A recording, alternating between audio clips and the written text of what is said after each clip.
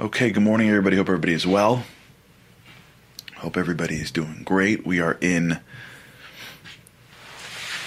what we'd call the American holiday season. I don't know. My Canadians, let me know about the Thanksgiving. I think we did this last year. I don't remember. But in America, we are now into the world of Thanksgiving, which now moves into the holidays of December, culminating with the New Year. And I love this time because the whole world has this, what we call, I don't call it, but what's called holiday cheer. People are a little happier. People are living a little more meaningfully. They're thinking of their families. They're thinking of life. A little more introspection, a little more giving. For those who are anywhere near Manhattan, Salvation Army has on every single block people with bells and music, and people are just giving charity. And I think that's a good thing in life. Like, I think when you, at least I know from the American scene, from the little that I know of it, mostly what I know is, I would say, closer to the corporate American scene than the American scene. There's a certain feeling of depth that takes place now. People are leaving earlier to go home, to do things, to host meals, to have people, to be together. People are wrapping up the year and trying to focus on depth. People are introspecting a little bit more. And all that depth, all that work, I think leads to a deeper sense of happiness. And so, this is the time for us to grow. If there's ever a time, it's now. Talking about, maybe we'll talk about Thanksgiving tomorrow. I don't know if we have a show tomorrow. I got to check with the team. But if we do, we'll talk about Thanksgiving. Thanksgiving is one of the most misunderstood holidays. It's actually, by the way, I don't want to go too far into it, but it's actually a holiday that was supposed to be Thanksgiving to God. Right? The Pilgrims gave thanks to God for being alive. We'll talk about it another time. All right, let's get back to what we're doing. Maybe tomorrow we'll do a little bit on Thanksgiving. Because Thanksgiving is a day for everybody, but not for now. Yesterday we were talking about this idea of being unfamiliar, right? How some of the kids that are successful, and I mean, again, let's just define my terms. You don't have to be wealthy to be successful in my world. There are a lot of wealthy people that are unsuccessful, to be honest. And a lot of wealthy people that are successful. But I'm not defining success by bank account. I'm talking about success about like life. Well-adjusted. Contributing. Healthy. Growing. Right? You can be struggling, but growing. And you're successful. Like I said, I find people that have overcome drugs and alcohol to be heroes. On the outside, they may not think I'm successful because I've just overcome something negative, but I think that's successful. I do. Like, you may have a parent who spends most of their time in the house, so the world may not think that's very successful. I think that's very successful. You're blessed with children and you are raising them. That's great. Like, success is not defined by a societal trophy. And you find people that when they were growing up, the structures that they were placed in was causing them failure, tension, hopelessness. And parents are struggling what to do with their kids that are not making it in the world that they started in. Because some kids can't make it in a world in which there's very specific things to do and very specific people to spend time with in a very specific building, and off you go for the beginning of your life. And one of the reasons why these kids are so successful, I find, or many of them are, if they've got the right support, meaning if nobody along the way said, oh, you can't make it in 11th grade math, what's going to be with your life? Or you didn't make the team, or you don't have this group. Parents do that sometimes. They overthink their children. They want their kids to be in this circle of friends or in this type of school. And it's all healthy and good and wonderful, but it's sometimes really detrimental. But these kids, and this may be you, these kids never get the feeling of familiar because they grow up in a world that's unfamiliar. Sometimes this happens even in a home where they don't feel familiar even in their own home. It's more complicated. But what happens is that they get used to the feeling that unfamiliar is okay. Or as they say in the Navy SEALs, I'm only comfortable when I'm uncomfortable. Right? I think they said that in the SEALs. I was never in the SEALs, but that's what I read. So if you're in the SEALs and you never heard that, they probably don't say that in the SEALs. But allow me to just believe that. It makes it much better for me. But either way, I've read that something connected to a commando. You're only comfortable in things that are uncomfortable. Because when you're in something uncomfortable, you know that you're not going to stay stagnant. I was reading in this pamphlet that I get every weekend from a rabbi named Rabbi Biederman, that if you look at the heart, you'll see that a healthy heart goes up and down, up and down, up and down. God forbid if a heart flatlines, that's unhealthy. Because when you're in a place of discomfort, the reason why it's uncomfortable is because you're not sure if I'm going to go up or I'm going to go down. So the fear of down, of failure, of loss, of vulnerability overwhelms us. And so sometimes we opt to flatline just to keep it fine, as opposed to walking into the discomfort and having a shot at going up. But what I want to sort of focus on here is that so many times the reason why we're not achieving things and we're not growing in things is because we're cutting it off from ourselves. Because the place of that growth is in discomfort. The place of that growth is in vulnerability. It's only when we go to that place of vulnerability. It's only when we open up the doors that are uncomfortable to open up. It's only when we walk into the environments that I feel uncomfortable in. It's only there that the greatness is. Because many times that's where God places it. Because that's how we earn it. We earn it by working for it. It can't be a gift all the time. And so it's only in those places that are uncomfortable and that are unfamiliar that I have a chance at exponential growth. And so when I go into my day and I allow my brain to look for patterns that feel familiar, then I am cutting myself off from the areas that I have the most to gain.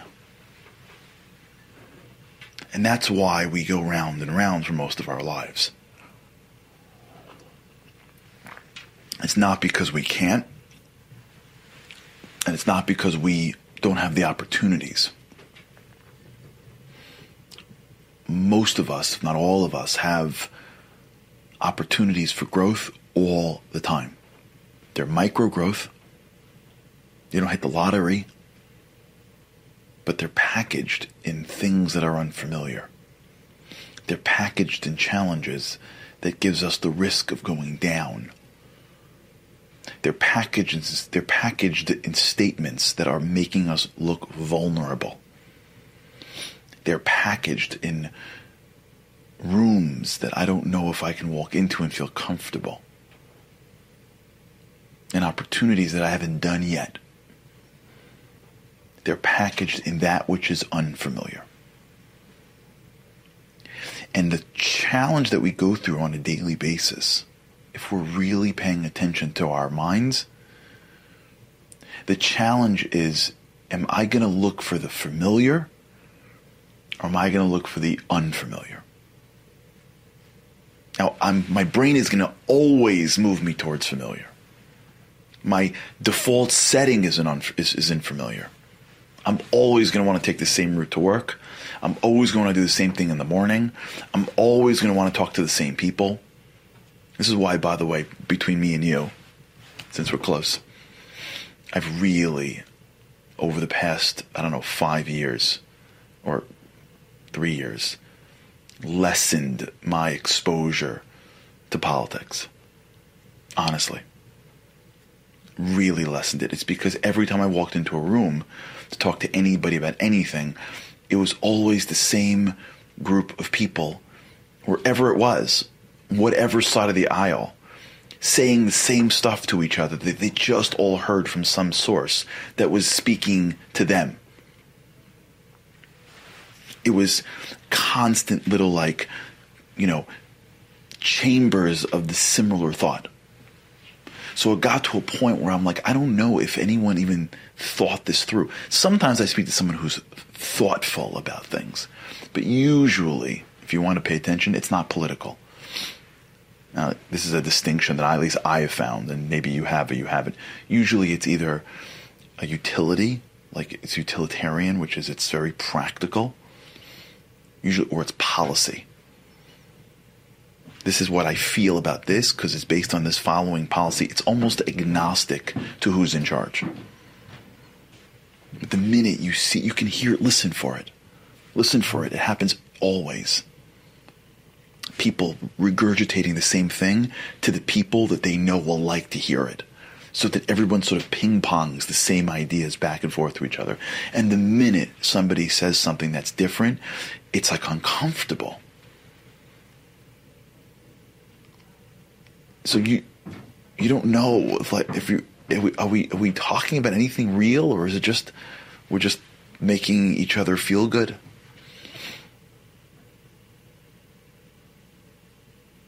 I feel uncomfortable being uncomfortable. This is a big issue. I was talking yesterday to a colleague about DEI programs. DEI stands for diversity, equality, and inclusion, I think. But definitely diversity and inclusion. And there's a big challenge with a lot of companies now because they don't know how to do it. And this guy had such a great idea. He said, why don't you just put people of different backgrounds in the room? Like, why are you going to lecture somebody? Why don't you take somebody of two different backgrounds, two different races, two different religions in the same company? Right? If you're working at a company that's diverse and you want to increase diversity, why don't you just put two people across the room and have them have a conversation about their lives? Because it's uncomfortable. That's why they don't do it. It's easy to hear a lecture about someone else's life and sit there and pay attention. But to sit across tables from someone that you don't know, who doesn't look like you, who doesn't sound like you, who doesn't believe in what you believe in, and actually engage. It's uncomfortable. It's uncomfortable. It happens all the time. It happens in groups of people in the same community. It's uncomfortable to hear your perspective. It's uncomfortable to be wrong. Because I always thought this. It's uncomfortable, especially if you like to be in control. For my type A's, holy cow. For everyone it's uncomfortable. For my type A's out there, it's beyond uncomfortable. It's scary because not only is it uncomfortable, the type A's love to be in control of everything, including what's in your brain. And if you're wrong about something, man, that's big. That's existential. But that's growth. I'm not an expert at this at all. I'm struggling like you're struggling. I like to think that I'm always right. But I'm not. And it's hard to admit that, but that's life. I know a lot less than I think I know. And the hard part is not that. The hard part is not what I don't know. The hard part is thinking I know things that I don't know. That's the hard part in life for me and for you. Is being able for us to say, much of this world that's around me, I don't really know well. And so I'm kind of limiting myself when I stick in the things that are familiar, because there's a world out there. That kid is a world that I don't really know, even if I gave birth to them. That parent is a world I don't know, even if they gave birth to me. I don't know a lot about my own religion. I think I do, but I really don't. Like, really, I don't. And I can't blame anybody anymore. I just don't. I don't know a lot about someone else's life. I don't know a lot about the stuff that I gotta need to become successful in life. This embracing this discomfort of how little we know is scary, but it's totally liberating, because then the world becomes your oyster. And you stop trying to defend what you know, and you start learning. You get to be 3 again. And when you get to be 3, that's it. That's game over. The child doesn't think he knows everything. So that's why he learns everything. The adult's too scared to admit that. But once you admit it, once we're good with it, then I need unfamiliar. We need discomfort, because that's the only place we're going to get. I need to be in a place that I don't know, because if I know it, I haven't really grown. Think about that. All right, let's call it. Let's think about this today. Well, I don't know, but we'll let you know about tomorrow's show. Just check out the notes. If you're not on our WhatsApp chats, just jump onto one of the WhatsApp chats. You can probably find it. If you're not on a WhatsApp chat and you can't get, you can email me, charlie@charlieharari.com. Let's think about this today. Can I be comfortable only in things that are uncomfortable? Because that's where my growth is. All right, have an amazing day. And with God's help, I cannot wait to see you again, hopefully tomorrow.